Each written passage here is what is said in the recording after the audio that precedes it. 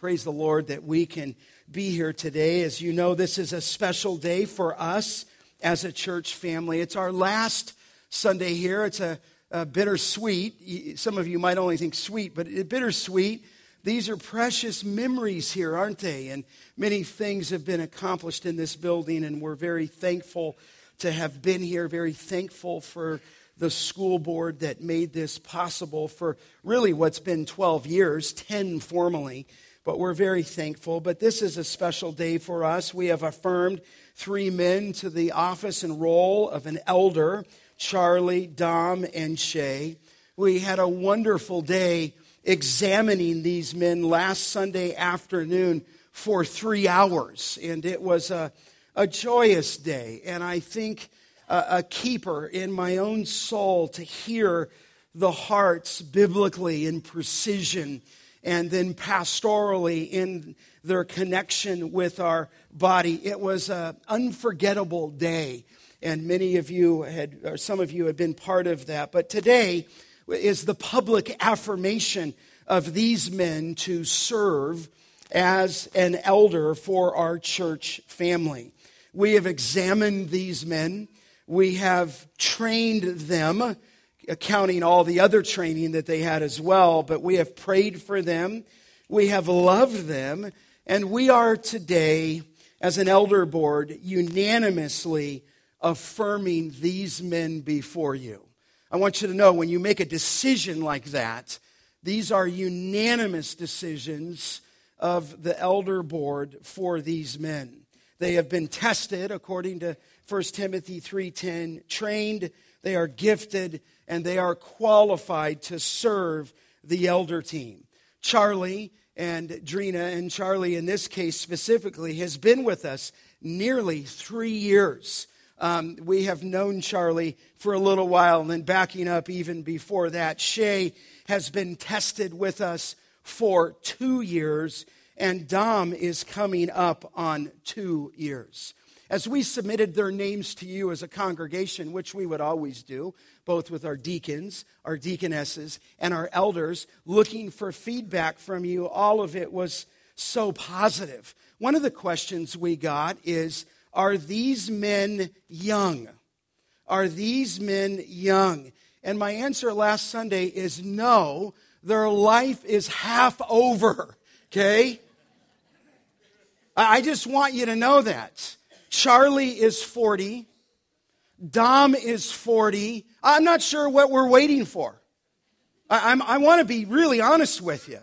Life is moving, and our church needs shepherds. No, they're not too young. Shay is 33. He's the age of Jesus.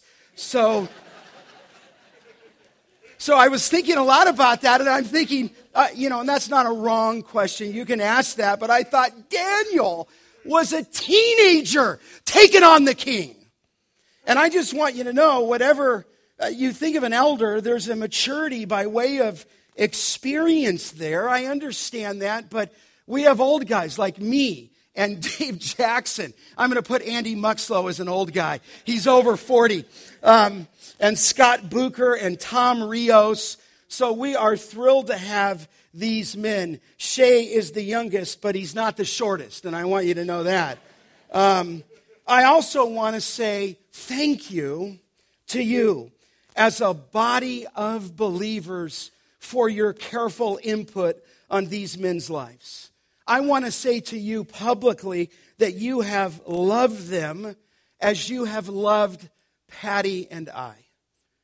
And I just want you to know that I've never been part of ministry in 30 years where I've seen the love of our flock towards our staff and elder board as you have exhibited.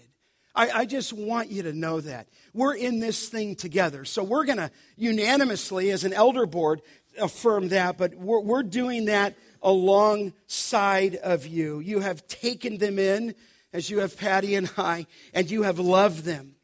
If you could have witnessed last week at the examination, they wept at the examination because of your love and support and care for them. It was one of the, I've never encountered an elder examination time that ended up in tears because of your love to them. I just want you to know how far that goes. You see me up here. You see these men up here. You have no idea how much that means to a board and to an elder team and to a staff, your love. David Jackson read earlier, that we give an account, and it says for your role to let this be a joy and not a burden. I just want you to know you've made it a joy and not a burden. I pray that continues with us. And I also want to tell you, thank you for you loving them, but I want you to know as a flock, these men love you. These men weep over you on all sides of what that means. And it is their joy to serve you. And I want you to know I'm so grateful to God for the 10 elders that serve at GCV. And I just want you to pray for our unity, for our clarity, and for our humility with one another. You say, well, Scott, certainly there's an explanation for the church, strong leadership here. Listen, I don't know if I have an explanation. This is a work of the Spirit of God. And so we praise Him, but would you pray for us?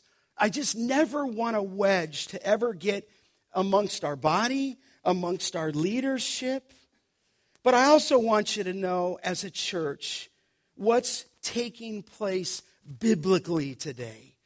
And my desire is that God's Word would speak directly to us as a congregation. And then I want to speak directly to them on this historic day for our church family. I mean, the truth is, and you've heard this before, everything rises and falls with what? Leadership.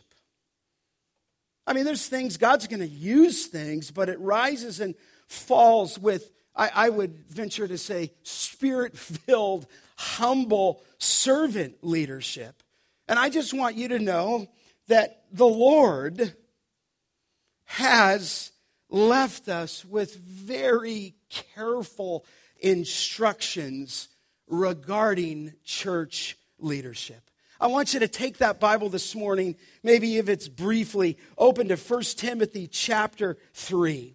And I want to come back to that classic passage on the qualifications, calling, passion of those who are elders. Now, I opened this text to you a year ago, but I want to come back to it, and I want to expand more on the principles that we affirmed last year, and as we affirmed Dom, Shay, and Charlie for us this morning.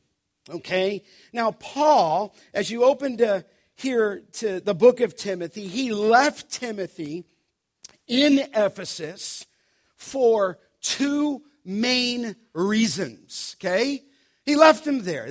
You're opening your Bible to a book of the Bible here. We call this a pastoral epistle. And he left him there for two reasons. I mean, I think I'm pausing, it's nowhere in my notes, as to what those reasons would be in the minds of some today.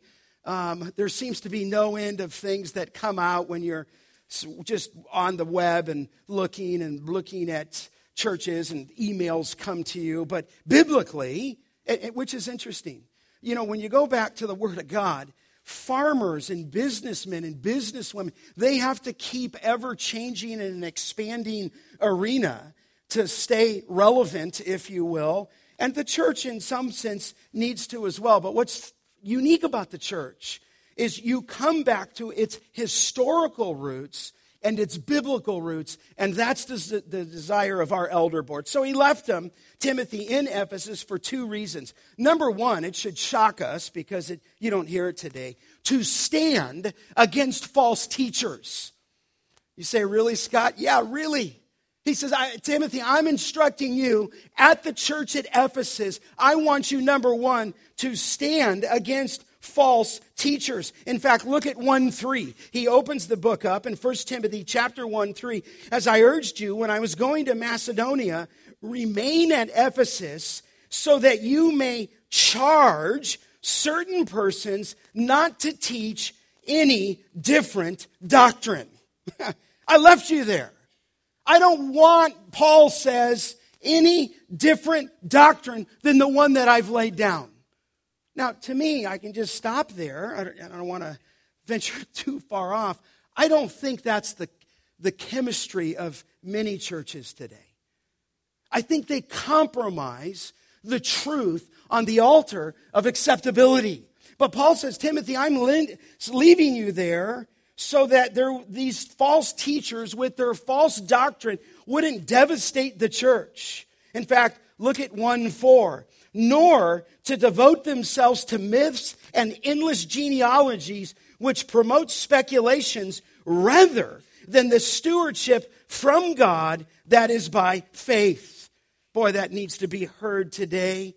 Myths and endless genealogies, they're promoting speculation. Most young people leaving high school ministry, going to college, have no idea what they believe, because so much is speculation. Look at verse 6. He said, certain persons, by swerving from these, have wandered away into vain discussion. Listen, every week of my pastoral ministry, I hear vain discussion regarding the truthfulness of the Word of God, regarding the whole issue of gender equality, and on it goes. So here they were to stand against false teachers. Look at verse 7. They desire, speaking of these false teachers, to be teachers of the law without understanding either with what they are saying or the things about which they make confident assertions. And on it goes. If you glance down at verse 20, it says, among them who are Hymenaeus and Alexander, whom I have handed over to Satan, that they may learn not to blaspheme. So, number one, I left you there, Timothy, to stand against false teachers. That's, in one sense, what eldering is about. It's not the only thing. Number two, the flip side of this, the second reason he left them in Ephesus was to teach sound doctrine. Okay? Sound doctrine. In fact, you can see it in 1:10. He speaks there of the sexually immoral. He says men who practice homosexuality, enslavers, liars, perjurers, and here's the phrase, and whatever else is contrary to sound doctrine. So, beloved, there is a false doctrine that's unhealthy teaching, not based on the Scripture, but one of the reasons Timothy and the elders are to be there is to promote, as it says there, sound doctrine. They're promoting whatever else is contrary. In fact, the word for sound there is the Greek word hygieno, which you understand we get our word hygiene from it. There's doctrine that's healthy. That's sound doctrine. It changes lives. That's why if you come into this building and we're singing at the top of our lungs, we're affirming what God Almighty is doing through His Word in our spirit. And when you begin to walk with the Lord, it leads to sound, healthy doctrine. But the false teachers teach wrong doctrine.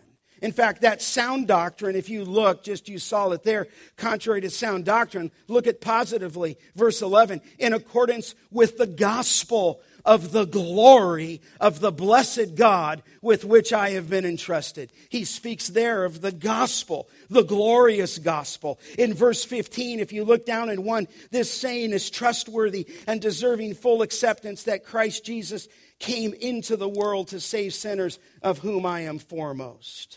And so he was left to stand against false doctrine, to teach sound doctrine. You know, just a word, I want to be careful here, but I think most pastors and elders want to be cool. I think they want to be hip. I think they want to dress a certain way.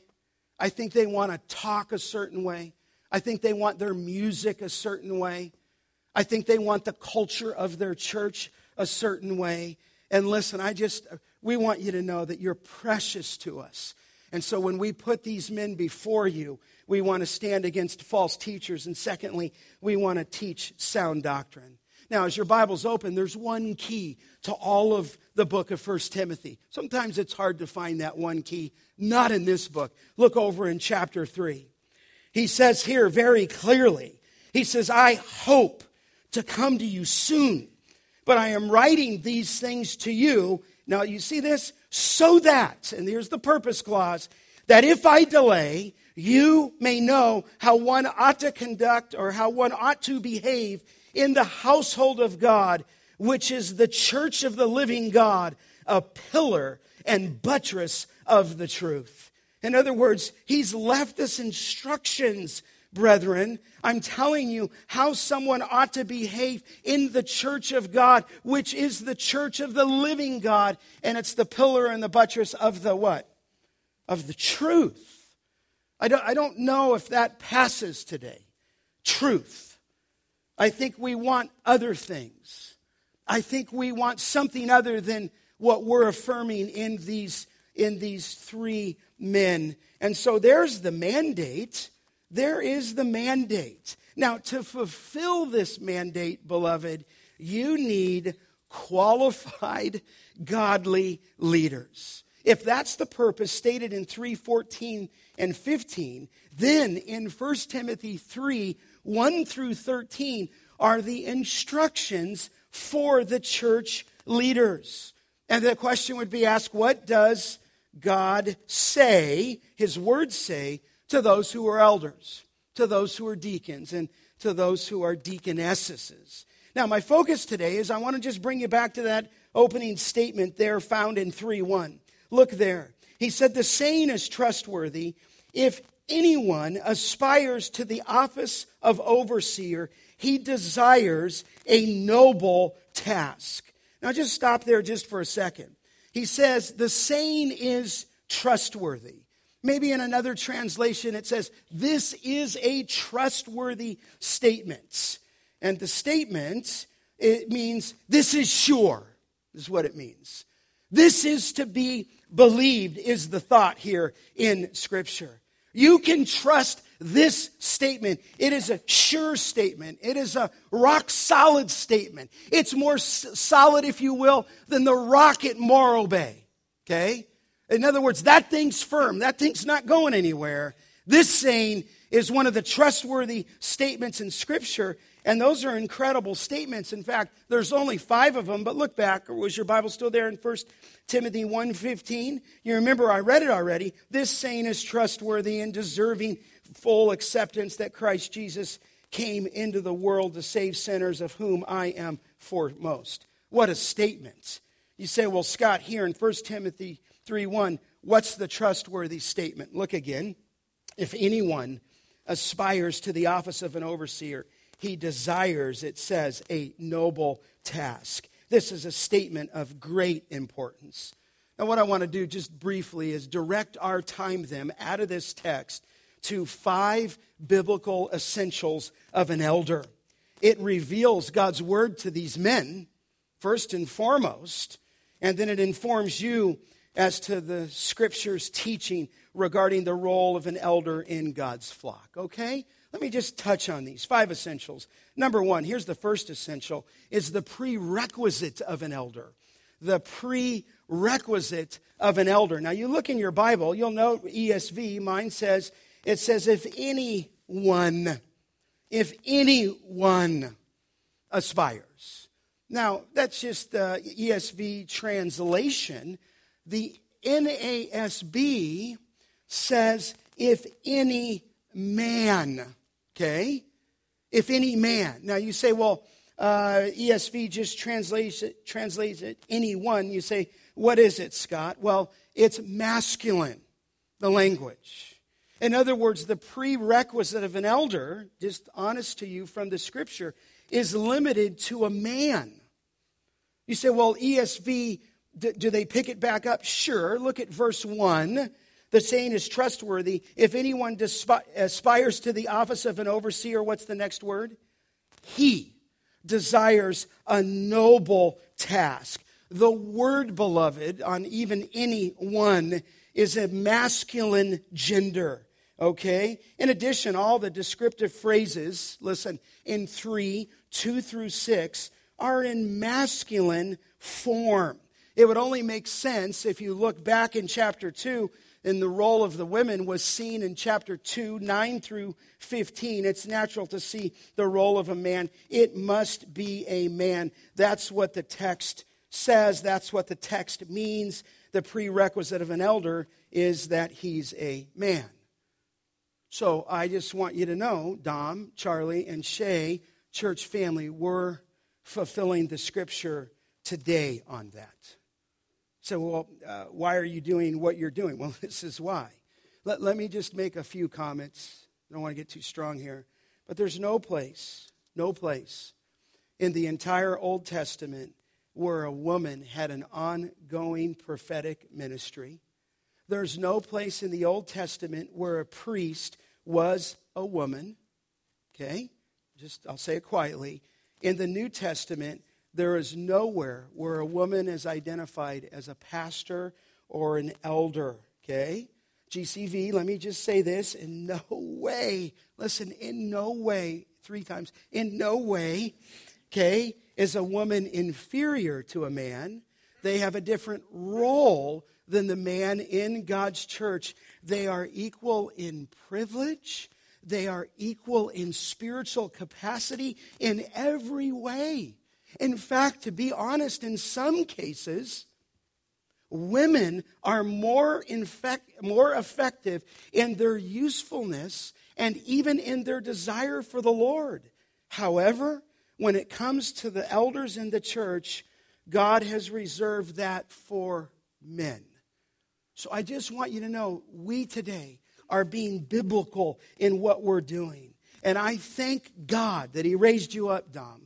I thank God that He raised you up, Shay. I thank God that He raised you up, Charlie. You are a gift to our church. A gift to our church. A gift to our church to equip this body to maturity according to Ephesians 4:11. That's the first essential. I hope I didn't throw anybody way off on that one if you're visiting. But that's what the Bible says. So that's why when the NASB translated, it actually says, if any man. Certainly the ESV says, he desires a noble task. When it talks there in later regarding his family, when it talks about how he must be above reproach, and it says in 3:2, the husband of one wife, we're dealing with a man, and I think you see that. But there's a second essential, is the passion of an elder. The passion of an elder, and I touched on this before, but you remember he makes 2 statements there. If you see it in 3:1, he talks about if anyone aspires. Then later in verse 1, he uses a second word. He desires a noble task. So you've got the passion of an elder. He's got to be a man, but then his passion is he's got to aspire. This is a wonderful, wonderful word. It means to long after. Is what it means. It means to stretch out. It means to grasp something with the object in mind. That is what the word aspires mean. It literally means, do you ever hear that statement? Boy, they went after that. That's what this phrase means. In other words, the heart, the passion of an elder is he set his heart on it. He's going after something, is the thought. So in other words, beloved, biblically, the man before us is passionate about the work. He's passionate about the reputation of God. He's got a zeal, if you will, for the house of God. You can't keep this man back. That's the thoughts. But he's not just aspiring. That's the word arego. Don't think of a spice, but it's close. But he also, look there in 3:1, desires a noble task. And I think I've shared that with you before. The word desire speaks of how would I say it? Biblically, it's just a strong desire is what the word means. In fact, and I have to make sense of this to you, it's the word for lust. Remember when Paul told Timothy to flee youthful, what? Lust. He said, I want you to run from these renegade desires, I would call it. These fleshly desires, but not here. This is a holy desire, which is interesting. It's okay, if you will, if you're desiring the right thing. So you got a man who's aspiring, reaching out after, grasping, if you will, and then the passion of his heart is not for his own glory, not in a sinful manner, but he's desiring a noble task. So here the passion of eldership is the passion. You say, what is it, Scott? It's a passion for the things of God to be done right. That's what it means. I want to be practical with you. You're not content with a mediocre body of Christ. You want things to be done right. You want God's glory. And so when you take these two words, aspire, desire, taken together, they describe the passion of a man called to an elder. And let me just make sure I say this. The Holy Spirit is the only one who can do this, okay? The Holy Spirit lays a burden on a man's heart to take up this important work. In other words, you don't, beloved, make a man an elder by voting him into the office. The guy, in other words, you don't just say, hey, my turn is up, it's your turn. Or I like to say, I did my time at San Quentin, okay? Or I did my time at Corcoran. I served my 3, not this guy. This is a passion. You're looking for that. I told you before, I would never want to talk a man into spiritual leadership. And it must be an all-consuming passion for the work. That's the thought here. In looking for a man to be an elder, you always ask, is he desirous of serving? You have to ferret that out a little bit if it's wise for him to serve, but is he longing after the office? You say, well, Scott, I'm not going to be an elder. I'm a woman. I'm a mom. Will you pray for these men? You pray for our board?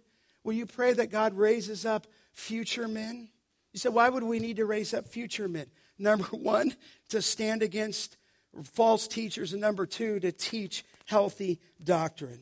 So I ask, is he longing for the office? And then you have to make sure he's verified. Let me just throw this in real quick.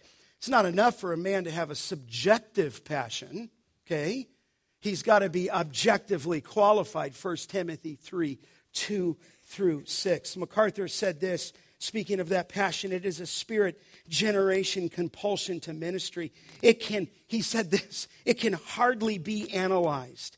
He said, it is not a question of analyzing all of my talents on a personality profile. It is a question of a compulsion to be a man of God. And GCV, I just want you to know, these men are passionate about serving you. I have no question, we as an elder team have no question on you, Dom. No question, Shay. No question, Charlie. This is what they have longed for, and so we're going to train them. And by the way, maybe I can say this. When we took in Dom and we took in Shay, and for that matter, Charlie, your role was a little different. People said, listen, how come Dom and Shay aren't elders? They came to us, but just understand they had never been elders before. So we brought them on, and you say, well, that's Pastor Dom, and that's Pastor Shay. Scott, this is just semantics. I'm going to call him pastor. No, listen, we called him director because we wanted to examine them, okay?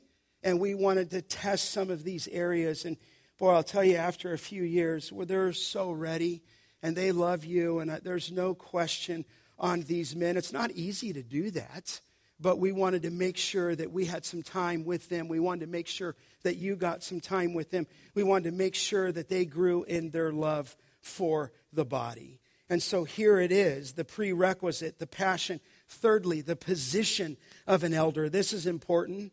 The position of an elder. You'll notice it says in 1 Timothy 3:1, if anyone aspires, do you see what it says?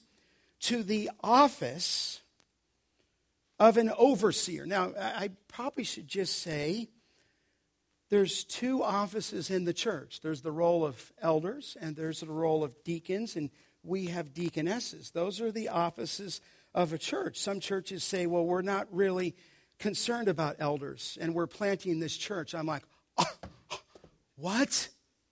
Well, we just want to love Jesus. I'm like, what? We just want to love him. I'm like, so do I, but come on. And so my point is, there's a rhyme to what we're doing, and it's not like we're smart. What does it say here? If anyone desires to the office of an overseer. Now, I want to share something with you. That word overseer, this is going to be a little bit of a lesson, comes from episkopos is the word. Epi means to over, and it comes from another word called skoteo, and it means to watch and to look. So when you put them together, this is somebody who's a watcher. This is somebody who looks over the flock. This is someone who cares for the flock. This is someone who oversees, as we've mentioned earlier, the souls that are entrusted to them. It's the office of an overseer. We just did that today. I mean, Dom, we just laid hands on you, brother. So what was once a desire now is a reality. Shay, we laid hands on you. Charlie, we laid hands on you. You become with us part of the brotherhood of the elders who are entrusted to the souls of people. Now, I want you to know in the New Testament, there are 3 words that are used interchangeably to describe the same office. Sometimes in the Bible, it's called overseer. You can see it here. Sometimes in the Bible, it's called elder, okay? Sometimes in the body, it's called pastor or / shepherd. For the sake of a term, we just sometimes say elders here, okay? But all 3 of those words are used interchangeably. Let me just show you for a second. You don't have to always know this, but I want to tell these men this. But it says there in 3:1, if anyone aspires to the office of an overseer, he uses the word episkopos there. In other words, he's an overseer. It means to watch over. Look over just a couple chapters in 1 Timothy chapter 5 in verse 17 where it says, let the elders, do you see that? Who rule well, which is a fabulous statement. But the elders there, that's not episkopos, that's presbyteros. You say, well, Scott, what's the difference? There is no difference. It's just describing 3 different terms. It's describing the same office, and they're used interchangeably to describe that same office. If you will, look over, I think this comes up, next slide, in Acts. Maybe I won't turn you there. In Acts chapter 20, from Miletus, he's sent to Ephesus and called the elders. He called, just the Greek word is presbyteros. He called the elders of the church to come to him. Pay careful attention to yourselves and to all the flock in which the Holy Spirit has made you overseers. Then he uses the word to episkopos, and then he says to care for the church of God, poimaino. In other words, all 3 of those words are used interchangeably to describe the same office. Go to the book of Titus. I think this is coming up. That is why I left you in Crete, so that you might put what remained into order and appoint elders, presbyteros, in every town as I directed you. And then he comes right back in Titus 1:7. For an overseer as God's steward must be above reproach. Again, they're just used interchangeably. Look at the next slide in 1 Peter 5. You've got all 3 of them. I exhort the elders. He's speaking there of the presbyteros among you as a fellow elder and witness of the sufferings of Christ, as well as a partaker of the glory that is going to be revealed. Shepherd. There's another term, poimaino, the flock of God that is among you, exercising oversight. That should be the word episkopos, not under compulsion, but willingly, as God would have you, not for shameful gain, but eagerly. And so you begin to see all these words are used interchangeably, and there's so much there. That's what these men will be doing. You say, what exactly do they do? Well, in Acts 15:22, they set church policy. They're watching over the flock. Acts 20:28 says that they shepherd the flock, they guard the flock, they guide the flock, they feed the flock. That's why they need to be qualified men. It says in 1 Timothy 5:17, they rule over the church. They do this by leading and by feeding. Titus 1:9, they refute those who contradict. 1 Peter 5:2, they set an example in their only life, in their life as an example. They pray for the church, obviously. In James 5:14, they equip the saints. There's so much more there. But there's a fourth essential. Let me finish this up rather quickly here. Is the practice of an elder. It's there. He desires, it says in 3:1, here's the fourth essential. He desires a noble task. In other words, the practice, the fourth essential of an elder is it's a task. The word just means it's a work. In other words, eldering is work. You're not up to be just somebody up front. You're not somebody to take the glory. You are, if you will, set apart for a task. Paul used the word in actually the Holy Spirit in Acts 13:2, set apart for me Barnabas and Saul for the work that I have called them. Here it is, a work, and this is what these men, this is what we do. We work, whether paid or unpaid. Elders work and are committed to that work for the life of the church, and we're to esteem them, is what the Bible says to you. It requires zeal. It requires effort, if you will. It will cost you. And I would just say to you, you have no idea how much this will cost you going forward. And as you do, the Lord will give you that great joy. But it's not easy work. It's hard work. It is relentless work, but it is a joyous work. And I know you do that willingly and not under compulsion. And then there's just a final one. I just show it to you there. It says that he desires, do you see the word? A noble task. And here's the sweetness of it. And now, I just want to share this. It's probably what I really wanted to get across today. All of that was just for free for me to say this. The privilege of being an elder it's a noble task. And noble is the word kalos. It's just the word, it means beautiful. It just means this is an honorable work.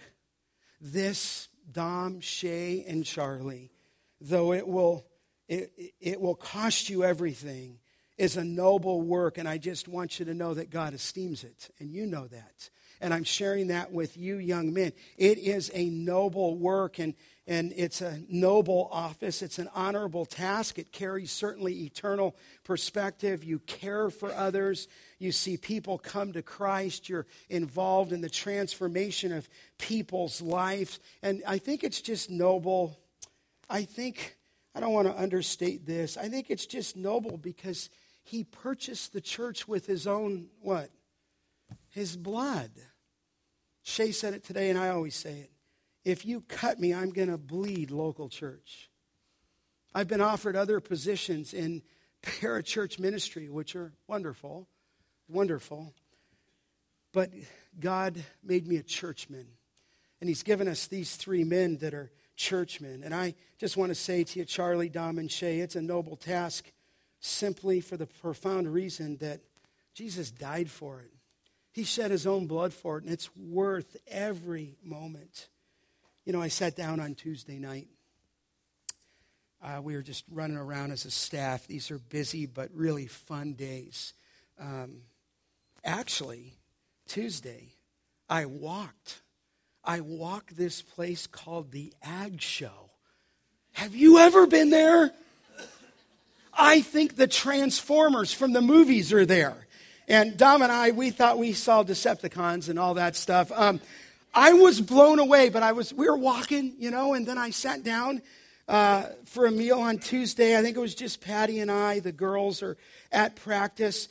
And I'm watching the Winter Olympics, and I'm watching this guy with red hair named Shaun White pirouette through the air to win this thing called the gold medal.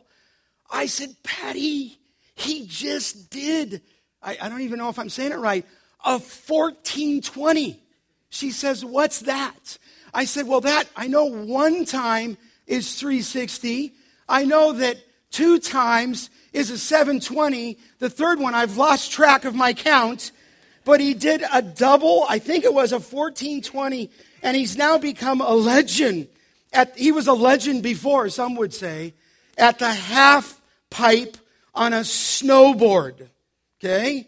And I don't want to take away from that, but I just want you three to know what you're doing today before us, that pales in insignificance in God's mind.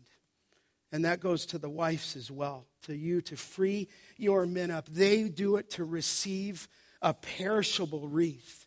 We serve the Lord for what is imperishable.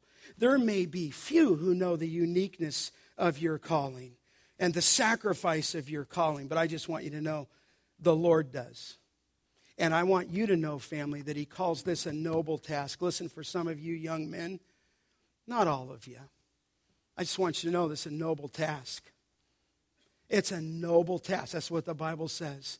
It's a beautiful work. It's an excellent work. It's a wonderful work. Cotton Mather, I love this, who was an old Puritan. He said the office of a Christian leader is the most honorable and important that any man in the whole world could ever sustain, and it will be one of the wonders and employments of eternity. He said, consider the reasons why God has assigned the office to imperfect, that's us, guilty men. The great design and intention of the office of the Christian preacher is to restore the throne and dominion of God in the souls of men, to display in the most lively colors and proclaim the clearest language the wonderful perfections, offices, and grace of the Son of God, and to attract the souls of men into a state of everlasting friendship with him.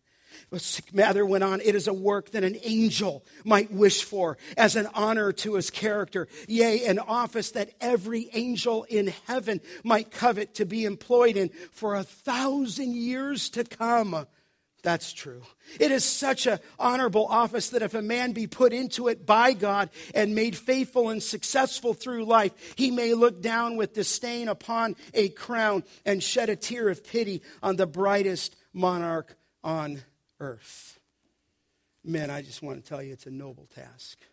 Body, esteem these men. Love them for their work. But listen, we're ready to get rolling here, right? Woodrow Wilson, I love this quote. I shared it last time, but he was, you say that name, he's the 28th president of the United States, was asked as he left the presidency what the greatest honor had been in his life. And here was an answer. He said, the greatest honor and privilege in my life was to be an elder in my church. That's what the president said.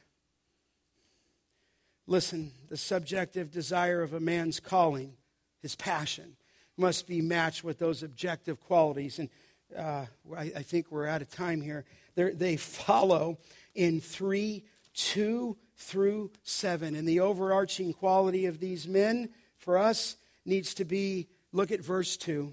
It says there that he must be, an overseer must be, it says there, above reproach. And so, beloved, the noble task demands a noble character, and he needs to be above reproach, free from accusation. He needs to be a blameless man. I've said it before, he needs to be a Teflon man. Nothing sticks in his life. In other words, you can't grab a hold of this man. He's got no blot in his character. He's stole nothing from anybody. He's been pure and holy. Doesn't mean that he's perfect, but he's above reproach. He's free from accusation. He's not sinless, but he's sustained a reputation of blamelessness. I'm done here. The qualifications that follow have nothing to do with education, have nothing to do with gifts, unless one, he's able to teach. But relatively nothing is said about that. Nothing to do with worldly success. Nothing to do with charisma. But the character is what Paul highlights, that this man must be, that he must be without blemish. And so listen, how do you respond today? How do you dads respond? How do you grandparents respond? How do you students respond? How do you mamas respond? By the way, I think Rachel Ice is getting ready to have a baby here.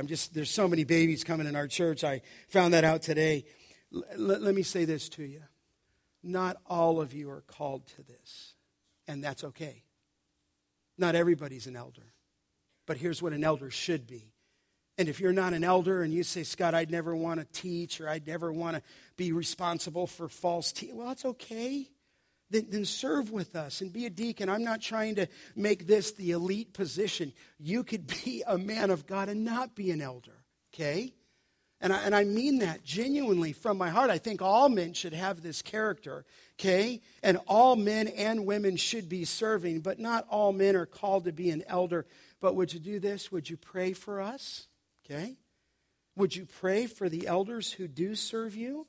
Would you pray that God raises up in the future men for this place? Pray with us. And let me just say this, and I don't mean this is an understatement. Can we rejoice today as a church? God just added to our team in an amazing way.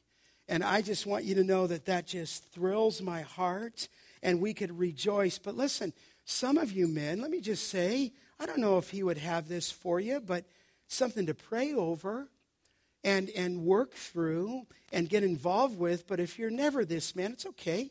Not everybody's an elder. Don't feel in any way guilty. But I do want you to know this, and I hesitated putting this in. Nothing's guaranteed. And here's what I mean. Paul said, the church he pastored, that I know after my departure, fierce wolves will come in among you. They're not coming from the outside. He said they're going to come in among you, not sparing the flock. And from, he said, your own selves, men will arise speaking twisted things to drag away and to draw away the disciples. And so we're ever watchful and vigilant. And we need this as we go forward. But listen, you guys, thank you, Dom. Thank you, Shay. Thank you for Charlie. Thank you for your heart to step up with us. It's a wonderful day, isn't it? And listen, thank you for loving them, loving me, Patty. You're welcome to us. We're excited. Pray that nothing ever sneaks in or even streaks in, even announced to threaten us.